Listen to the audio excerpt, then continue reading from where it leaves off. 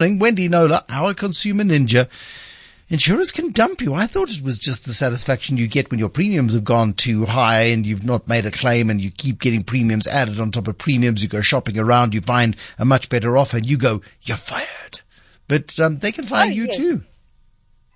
They can and they do. And I hear from a lot of people to whom that has happened. And it's a horrible, horrible situation to be in because you have to disclose that when you're trying to find alternative cover.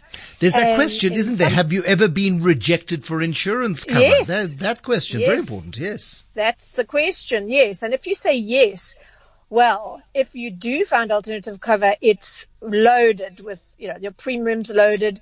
You've got high excesses because you're considered terribly, terribly, terribly high risk.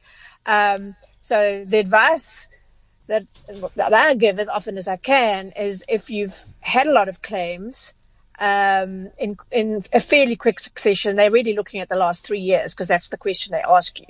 They want to see your claims, particularly in the last 3 years. Then rather jump before you're pushed. So start phoning around. Yes, when you reveal your recent claims, you're going to get, you're not going to get the best deal, but you're going to get a much better one than if you have to say that you were basically fired, as you say, dumped by your insurer. What constitutes an excessive claim? I can foresee somebody having a run of bad luck where you have 2 bumper bashings. You then have a smash and grab and your iPad and watch are stolen off your arm. And because it's the kind of place we live in.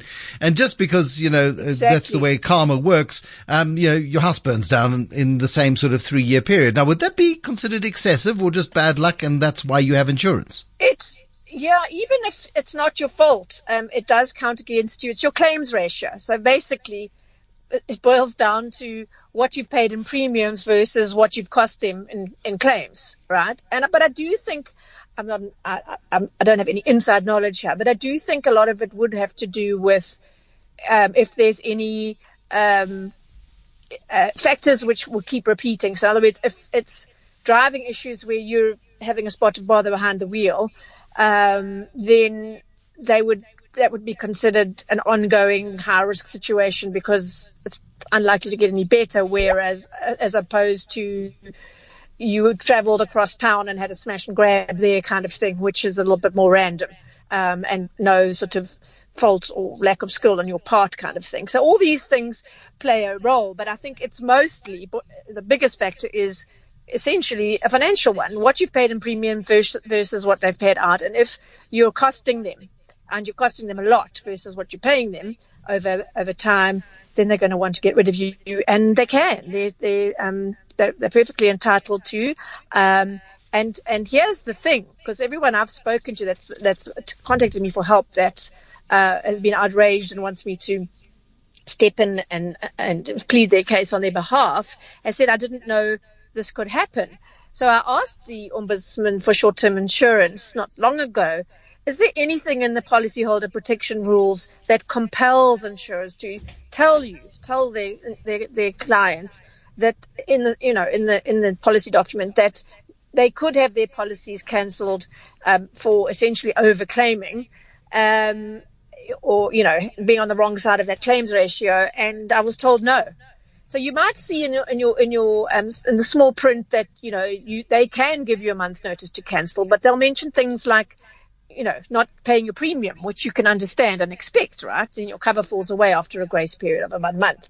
But a lot of people just weren't aware of the fact that, Tell me about Angela. I mean, I gave some fairly unrealistic scenarios, but I look at Angela's track record, and she went beyond bad luck. She did terrible things to small animals as a child, I guess. I can only imagine. She did. This is the planet's realigning. Yes, I'm changing the name to Protective. She wrote to me and she said, I own a 2007 Honda, which is insured along with my household contents and my phone with Momentum. I've been with them for years. And this is what she said about her claims history.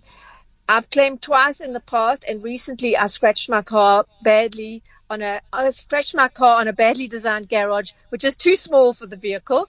Momentum chose to process it as 3 separate claims, And so that made a total of 5 claims. 9 were really bad damage. A pension of 75, living on a SASSA grant.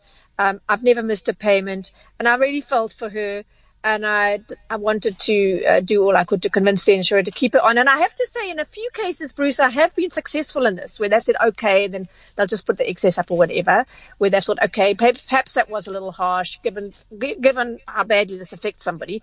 And so they've relooked. So I thought, well, let me have a look. So then I asked for her claims in the past 3 years. So 2019, 19th of November, she hit a pillar outside of her bank. That was just over 5,000 Rand claim.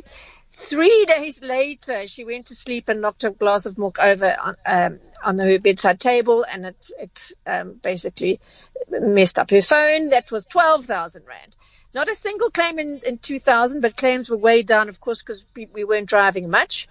2021, 29th of October, she parked the car at a restaurant, reversed, bumped into a third party, 7,000 Rand. Just over 2 weeks later, she visited a physio and bumped the gate there, 8,600 Rand. And then 2022, 1st of May, she pulled into her yard and the gate closed on the left side of her car. So she swerved and hit the right-hand side of the car on the pillar. Oh. And as she tried to reverse, she hit the wall. That was a biggie. That was 3 hits, one incident, 20,000 Rand, 500. Same day, she pulled into the garage and bumped the front of her car. She then reversed it into pot plant, damaging the rear. 7,400 Rand.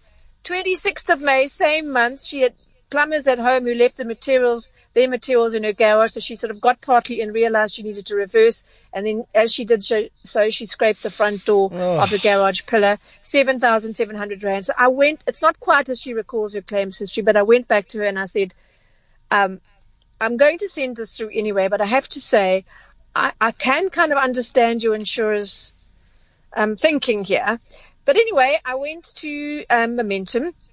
I got a response from the executive head of claims and client experience, Vicky Swanvelder, and she said, in the interest of fairness to this client and all our other clients, we need to explore all avenues to ensure that we made the right decision to offload. They took into account frequency. Here we go, Bruce. Frequency, severity, and value of all claims settled. So if you have a bad run, best you start looking around, as well as the value of the premiums received over a 3-year period of the lifespan of the policy. To avoid cancelling the client's policy with us, we investigated the viability of imposing endorsements to bring the risk profile down. That's additional terms and conditions imposed on the policy, like a compulsory additional excess, limiting a driver, etc. But based on the factors above, we couldn't get there, basically.